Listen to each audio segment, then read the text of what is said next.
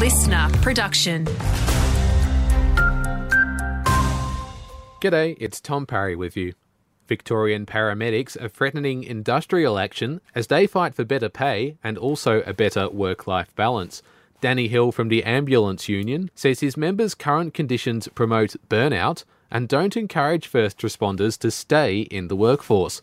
He also says regional paramedics have special requirements that often aren't being met. Many of the issues that we're facing at the moment, they have a different flavour in rural areas because Ambulance Victoria are trying to cut travel allowances. They're trying to remove entitlements for people like sick leave. They're trying to remove entitlements for people who are on family-friendly rosters. Wet and windy weather is currently wreaking havoc across central Victoria, with over 20 mils of rain having been recorded at Bendigo Airport in the past 2 hours. It's also caused power outages in the suburbs of Ironbark, Long Gully and Golden Square. Powercor is expecting services to be restored by 11 a.m. Mildura is set to receive a Tesla supercharger site. It's not yet known where the quick charging site will be located, but it is expected to be ready by year's end. There are currently 66 supercharger locations across Australia, with Mildura's nearest being in Horsham.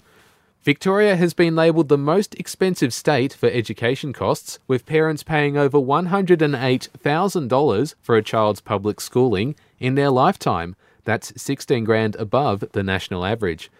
And a new date has been announced for the Bendigo leg of the Red Hot Summer Tour.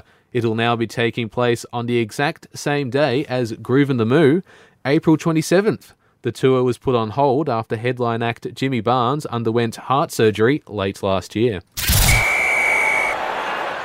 Pace bowler Taylor Vlaeminck has made a triumphant return to first-class cricket, helping Victoria to a 9-wicket win against the ACT Meteors. The Bendigo product bowled 6 overs for the Vics, finishing with figures of none for 21.